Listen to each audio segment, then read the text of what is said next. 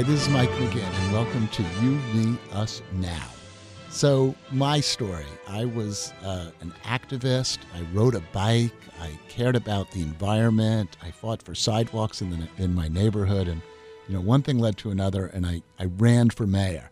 In fact, when I ran for mayor, I had a sticker that all of my campaign folks put out that said Mike Bikes, and there was a picture of me in my bike helmet, and it turned out to be a pretty good thing for running for office. But then when I got into office, all of a sudden I was like in the middle of what came to be called the war on cars. And I even remember the first time I heard it. A TV reporter came up to me, put a camera in front of me and said, "People are saying there's a war on cars. What do you think, Mayor McGinn?"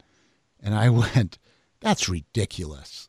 And that was, of course, the clip that played in the news that night. And for a lot of people, it wasn't ridiculous at all. They didn't think it was ridiculous at all because driving's hard, and as the city was growing, driving was getting harder, and it sure felt like somebody was out to get them.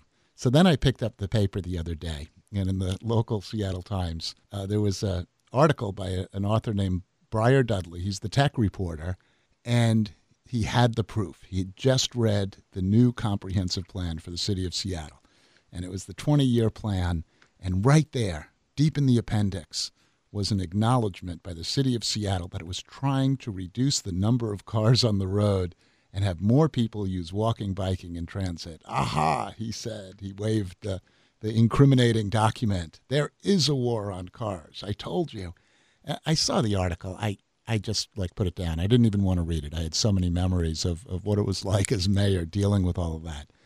But my editor at Crosscut asked me to write something in rebuttal. So I read it carefully. I wrote something. I printed it. A lot of people have been picking it up and reading it, which is great. But my central point in the article was that it's not about the cars, folks. It's besides the point. People are talking about safety. People are talking about the economic life of the city, the social life of the city, global warming.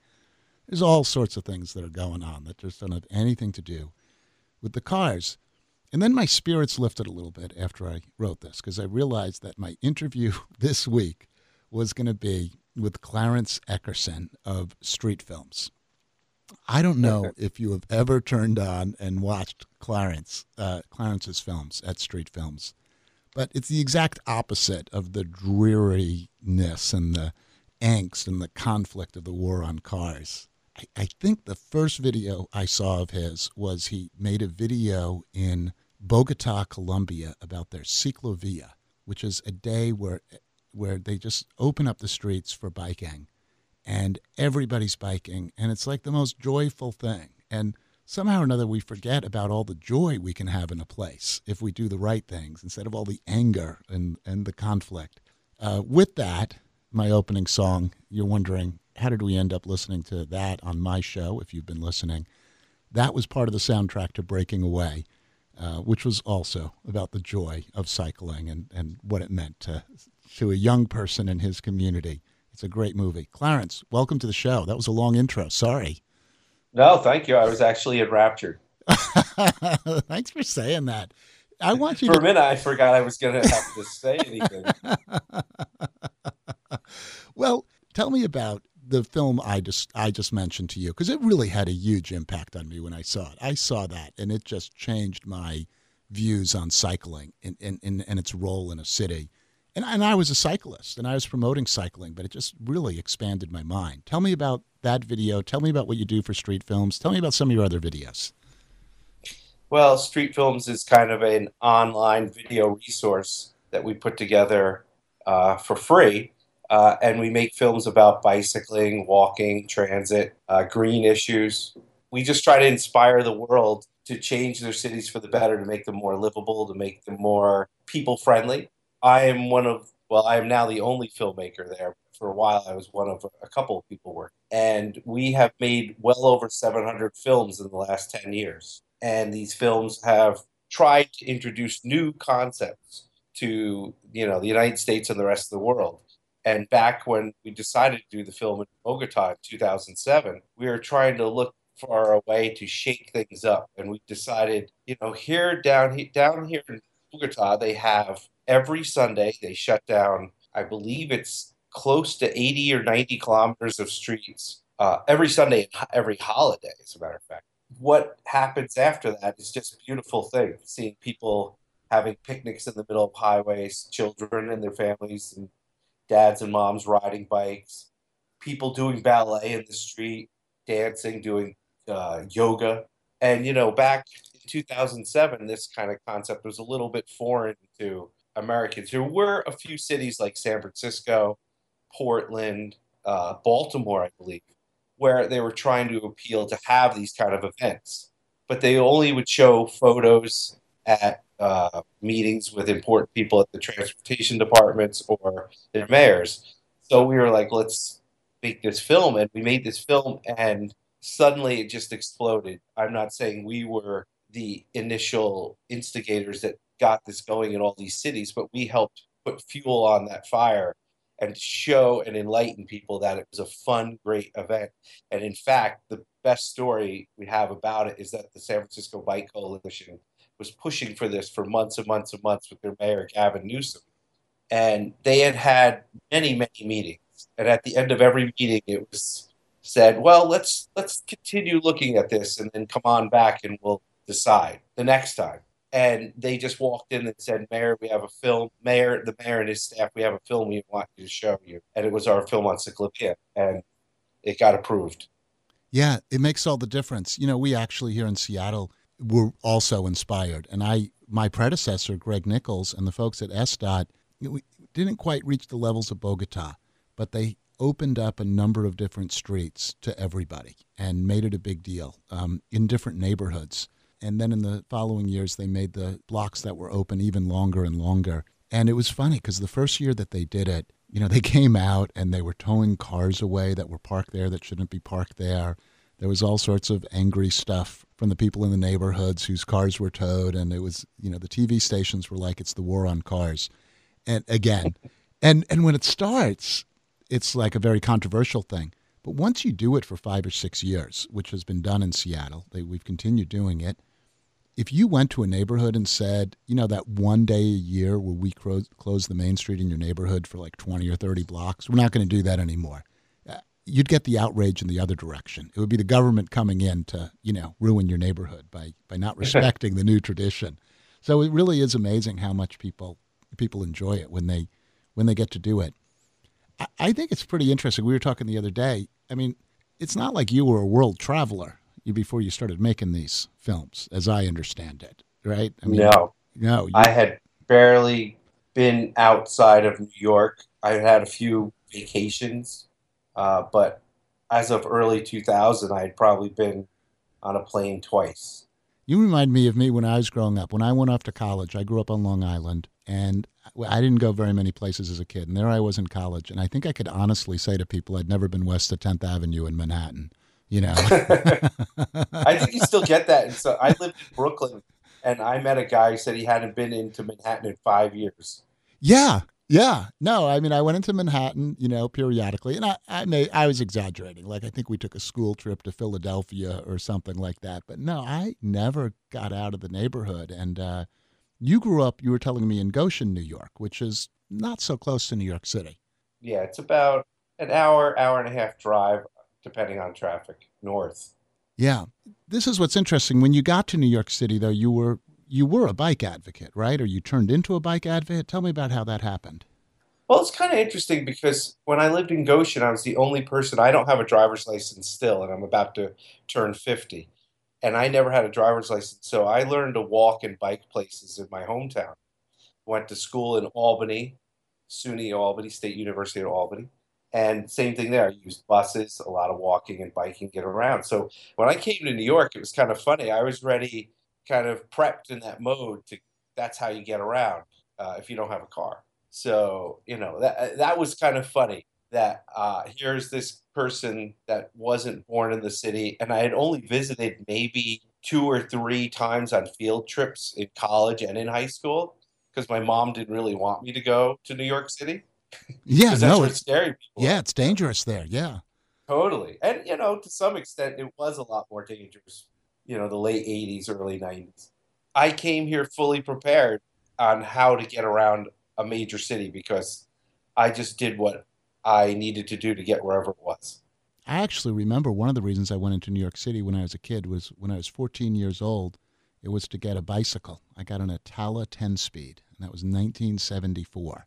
It was a fancy Italian bike, or so I thought. I've now looked it up. I thought I had some type of classic vintage bike. It turns out it wasn't so great, according to the bike nerds.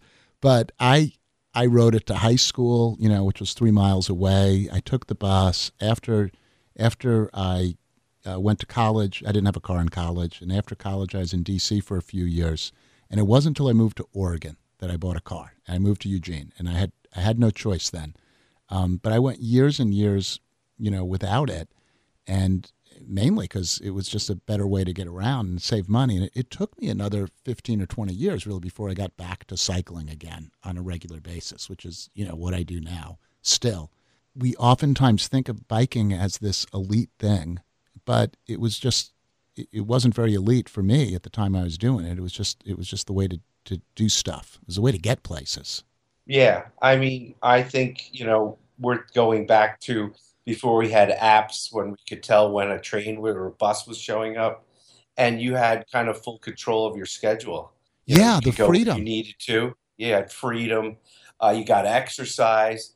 And of course, as you probably experienced, you were also a weirdo because you rode a bicycle. Yes. Yeah, definitely a weirdo for riding a bicycle. There's no question about it. So you started doing a cable TV show. Yeah, I got to New York. I was a volunteer for Transportation Alternatives, which is a big bicycle advocacy organization. And I did their big TA Century, their 100-mile ride around the four boroughs. And I just was just totally enlightened and inspired and excited seeing all of these little greenways here and there, way out in the outskirts of Queens or in the Bronx or along the waterfront in Brooklyn. So me and a couple friends of ours got together. We started this cable access show called Bike TV, and it was all about basically me bringing my camera wherever we'd bike that weekend.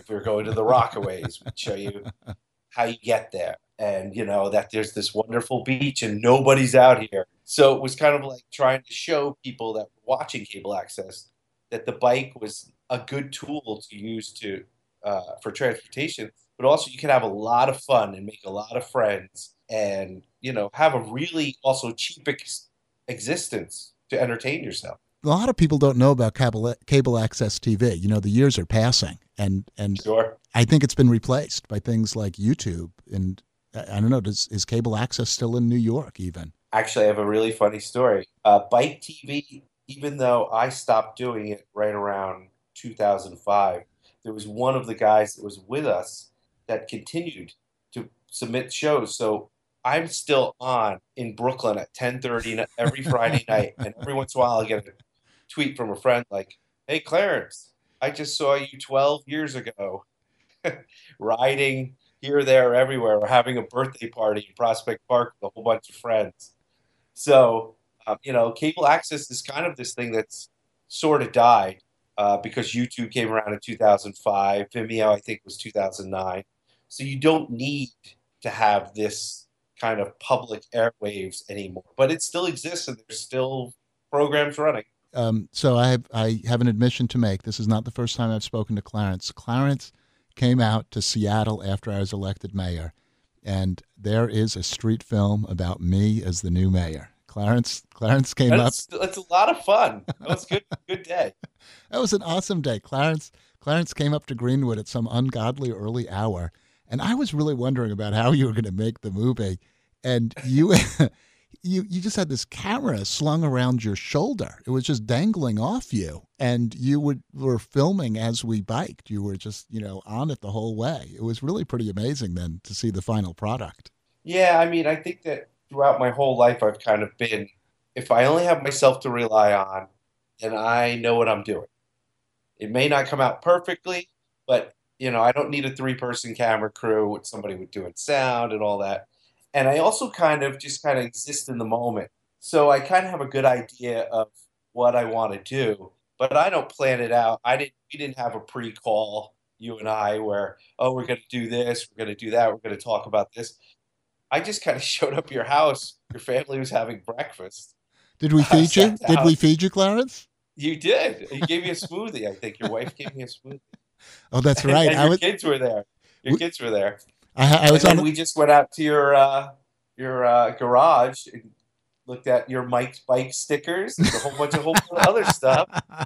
And then we started riding to work, and I'm videotaping this, you and that riding and getting some commentary. Then, of course, we keep running into people that you knew, That's and one of the. that was just so charming for the video. That just made such a good part of the video be so wonderful. Well, that's what's so much fun about biking too. That's the other thing people don't recognize. When you get into the car and commute, and I've done a lot of car commuting in my years, so I know what I'm talking about here. You get isolated from everything now. But when you're on a bike, the number of people that want to talk to me, even before I was mayor, but it went up after I was mayor. But even so, you have that chance even just for that, hey, how you doing wave as you go by, which is, Sure. feels great when you do Did you, it. did you ever get a lot of earful also from people? Yeah, yeah. Sometimes people would drive up next to me and just start talking to me. I would get that. I would always tense up because I didn't know what was going to happen as the car rolled up next to me at the stoplight and the window rolled down. Right? It could go either way. You just never Sure. knew. And but probably the majority of the time it was like, hey, great to see you out here. Thanks for what you're doing. I mean, people are generally nice, more nice than they are mean, or more likely to talk when they're nice than when they're mean. But every once Yeah. in a while, somebody would say, hey, man, I got to talk to you. And it might have nothing to do with biking. It might have with any topic in the city. There was even one time, this is really funny. Every once in a while I would leave the house and my mind was in a million different places every morning as I'm leaving the house. I'd read my briefing papers, I'm ready to go, I'm thinking about my day, and I'd be like, 10 or 15 blocks from my house, and all of a sudden I realized I didn't have my helmet. I just like left. And, I maybe had a baseball cap on my head, so I had something on my head, but I was absent-minded. So one day this car pulls up to me and the window rolls down. There are these, two women in the front seat, relatively young compared to me, and they look at me and they go, Mayor McGinn, where's your helmet?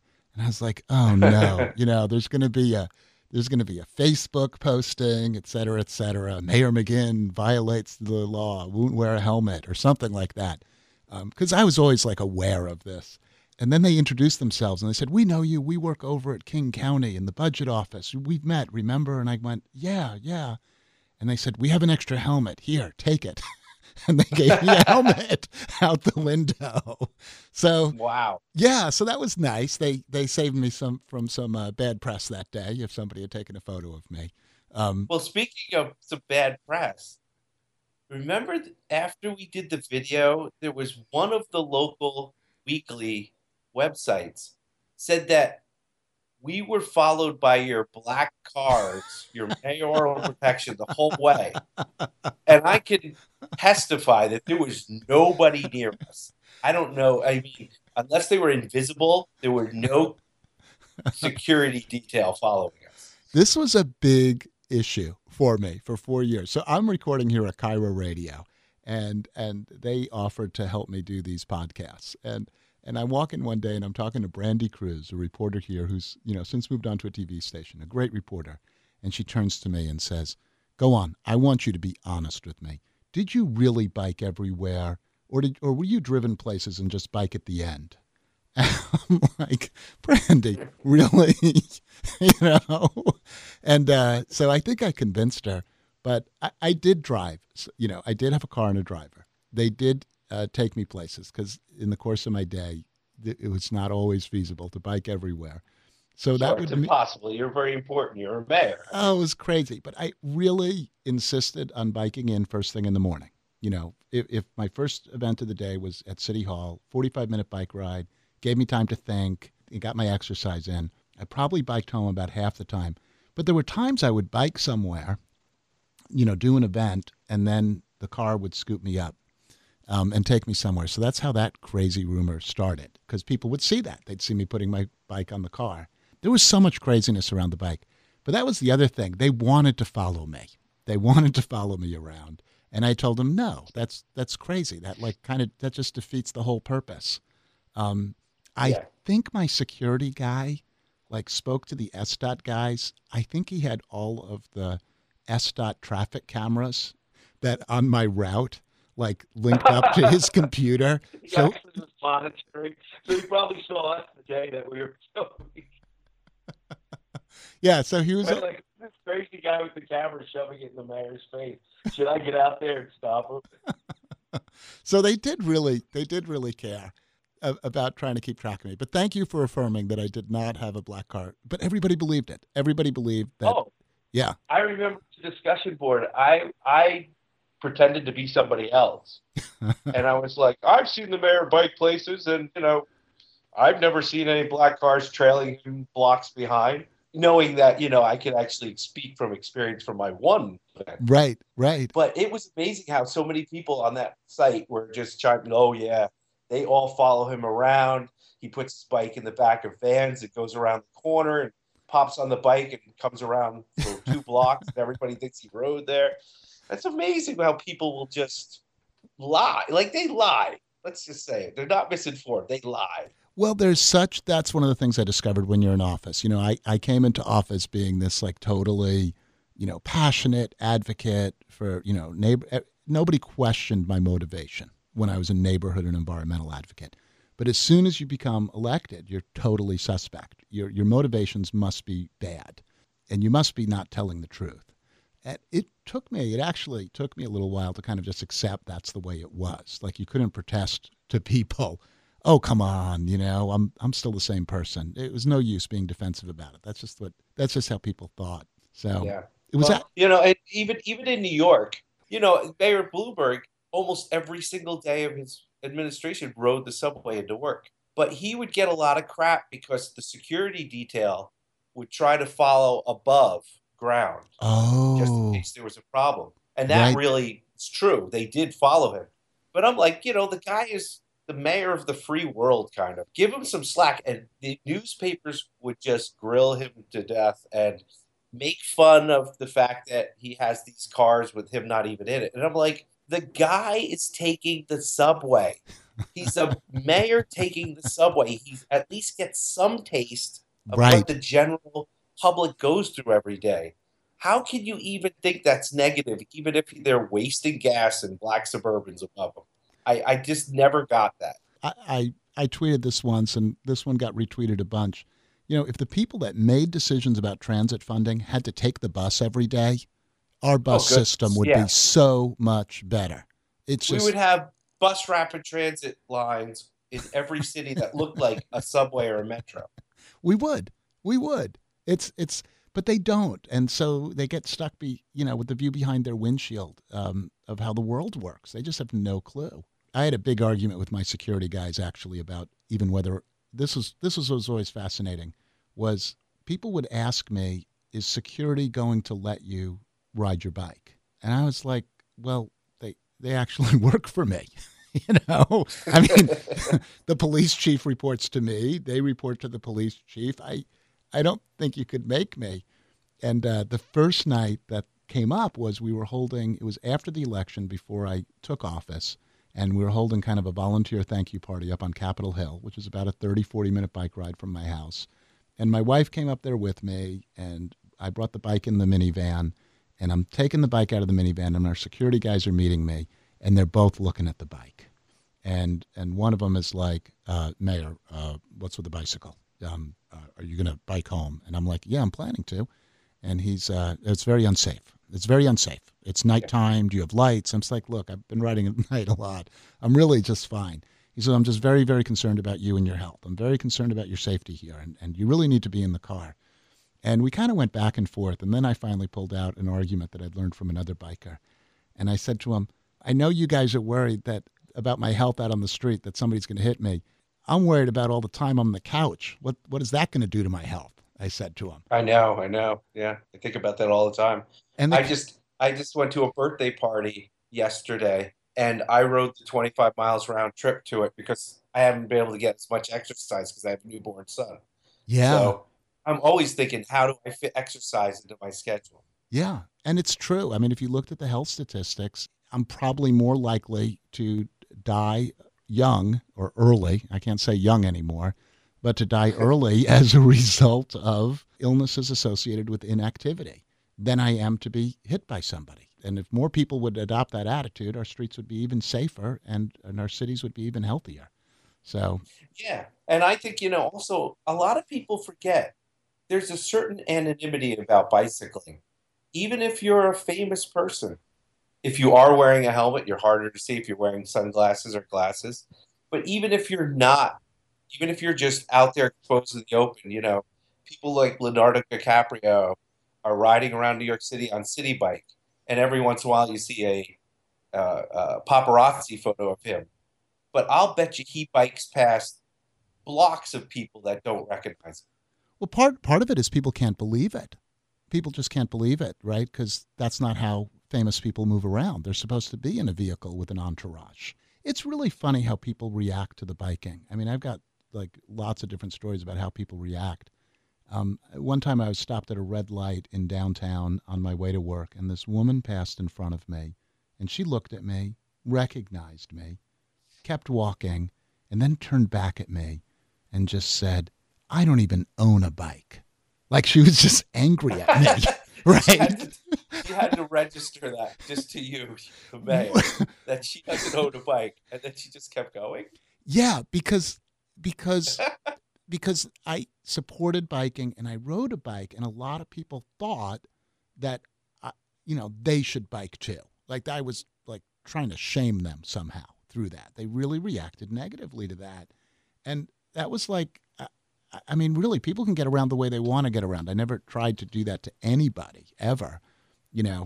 And people would come up to me and they'd see I'd bike somewhere and they'd start talking to me with the oh, I would have rode today, but, and I'm like, hey, whatever. You have to get around. Everybody's got to get around, I would say. Yeah. Yeah. And I mean, transportation is all about options, and bicycling is a really good one for some people. Some yeah, people it's not. yeah. So Um, I didn't want to but you engage. want to try to make it as attractive and easy to do for people that do want to do it, and maybe encourage that next 10% of the population to do it. And then if we could do that, we're talking about having a very successful, more healthy, less polluted, fun city.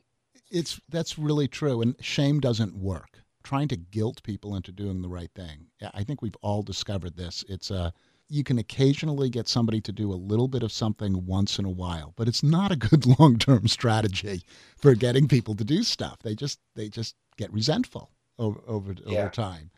And So in a way, it's, getting back to how we were talking about the war on cars at the beginning. A lot of people just don't understand that bicyclists are just trying to get some safe space. We're not looking for it on every single street. It would be wonderful, but we know that's not going to happen. But we're trying to encourage more people that aren't that brave spandex crowd to just jump on a bike, to use bike share. And I think that if people would go to a place like Copenhagen and see, hey, 40%, 40 plus percent of people are on bicycle, but there's still an awful lot of cars in Copenhagen. If we could instantly make every city in the United States like Copenhagen, there's still going to be a lot of cars. yeah, it's that dichotomy. People want to make it one way or the other. And I was trying to make that point in the rebuttal article I wrote to the Seattle Times article. Was at the end of the day, it's actually not even about bikes versus cars versus transit versus walking. It's really about the place that you're in because the streets are just in service to the community. It's about the community at the end of the day. And, that means that there's going to be a lot of different ways streets are going to be used, including things like sidewalk cafes and retail businesses and festivals and parades. The more different uses you have on your street, the more likely you are, to have a successful place. That's what you're looking at when you do that. And I think, in a way, the Ciclavia movement has kind of made people reorient themselves to what is possible on a street because they get out there with their family and they're doing all this fun stuff. And they remember that, even if your city only does it a few times per year. And I think that's Ciclavia really has had a tremendous effect on creating mini activists in communities to say maybe we should re-examine all the uses that can happen on a street, and we shouldn't always program our streets to having as maximum output of cars on it because maybe this street is better having a protected bike lane in New York City now. I mean, I just rode to work on Thursday and Friday, or Wednesday and Thursday this week, and I just put up a couple of films on a tremendous number of people riding bikes. It's like almost starting to get too crowded on some streets at rush hour. It's fascinating to see that. And I occasionally do a little thing when I'm pulled up at a light on a popular commuting route, popular bike commuting route, which might also be a popular driving route too, because that's, that is what Yes. major streets are coming out of the downtown core. And I'll do a little thing of trying to count the number of cars at the intersection and trying to count the number of bicycles. And sometimes there's more people on bicycle waiting for that light than there are cars, which is pretty fascinating. Yeah, I mean that's the same thing here now. I mean, you could see people just streaming off the bridges in the morning, especially on a really nice day, easily outnumber the number of cars in at least one lane coming off the bridge. It's fascinating that it happened so quickly when it finally started because even 5 years ago it wasn't these kind of numbers. I mean, you see people all the time on Twitter under the hashtag Bike NYC. They'll just stop and they'll do a 20-second little video of how many people are streaming off the Brooklyn Bridge or the Manhattan Bridge or the Queensboro Bridge or the Williamsburg Bridge, and it's just like, look at how many people are on bikes. It's really cool to see that there's probably people that weren't even activists or advocates or even know all the work that went in behind the scenes over the last 10, 15 years for there to be all this great bike infrastructure for them to bike on. Now they're like, wow, look at this. I'm a part of this awesome community. And we're all kinds of people. You freeze frame those videos, you see mom, and you see every race and ethnicity. You see young and old. We don't have too many children solo riders yet, but we do have more and more parents with their kids on the back of their bike. That's a big deal out in my neighborhood of Greenwood when we have a cargo bike a guy out here, Davey Oil at G&O Cyclery, and I'm seeing more of that too. What's really fascinating to me, there's so many different things that are fascinating to me, but you weren't growing up or heading to New York City thinking I'm going to become a filmmaker or I'm going to become a biking advocate. It just kind of happened, is my understanding. Yeah, yeah. I've actually been asked the last couple of weeks. It's funny. A number of people like, "How did you choose your career track?" And I'm like, it kind of chose me based upon just all the things that I was interested in. I was always interested in film. I wrote movie reviews for my college newspaper. I was always pretty good with a video camera. I'd tape friends' weddings and things like that. I also, loved bicycling. And one day, I'll never forget this. There was an article in the New York Times in 1997 where there's this horrible intersection by Lincoln Center in Manhattan. And they had this really good collection of quotes and people, the local council person, transportation alternatives, people on the street, just talking about what a nightmare the street is to cross. And X amount of people had been hurt or killed in the last 5, 10 years. And the article was great. And they only had one photo. And it was like this completely non-threatening like photo of like just a few people waiting to cross the street. And it just got me very angry. I was like, this article isn't going to change anybody's minds with this visual. So that's when we started making Bike TV, which, by the way, Bike TV was really probably half the time about transit and walking, Yeah. just because I love doing that stuff. And I just came to New York and just kind of started merging my interest with biking and walking. I had no transportation background. I had no degrees in college in urban planning. I had no film degrees. I just kind of bought my own equipment because I thought it was cheaper than trying to go to classes. And I just learned it myself and started putting together Bike TV, which eventually morphed into making street films. Part of the reason I do this show is because I want people to listen who are listening to, get inspired and maybe take action themselves. And so hearing your story is really so incredible because there's so many people trying to figure out, how to make an impact in the world and how to do something great. And, going to school for it, like you were saying, or, getting deeply involved in various organizations and trying to make them work the right way. And I just really love the do-it-yourself aspect of what you did. And, you have probably had, in terms of influence on bicycling in the USA, about as great an impact as anybody in the country. Maybe I'm being grandiose here, Clarence, but seriously, the number of No, people. be grandiose. Go ahead.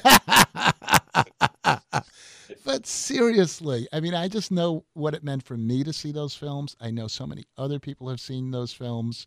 And if you're listening and you haven't ever gone to street films, just go find the best ones. They're pretty easy to find. They got tons of views.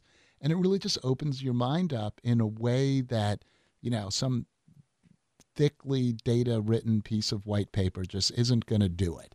Clarence, it's just been an unbelievable pleasure to have you on the show.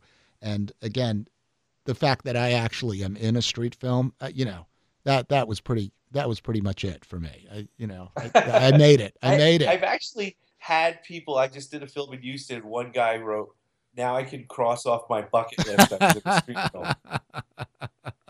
So I chose a song at the front end, and you get to choose a song at the end. And I believe you said "And We Danced" by the Hooters. So yes, I'm gonna dub in that song but I want to hear you tell me why you picked it.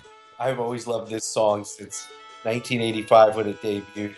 It's just full of a lot of energy, always makes me feel happy, makes me smile. And it's a very totally innocent song and positive. And anytime I'm kind of a little bit down, I just turn it on and that's it.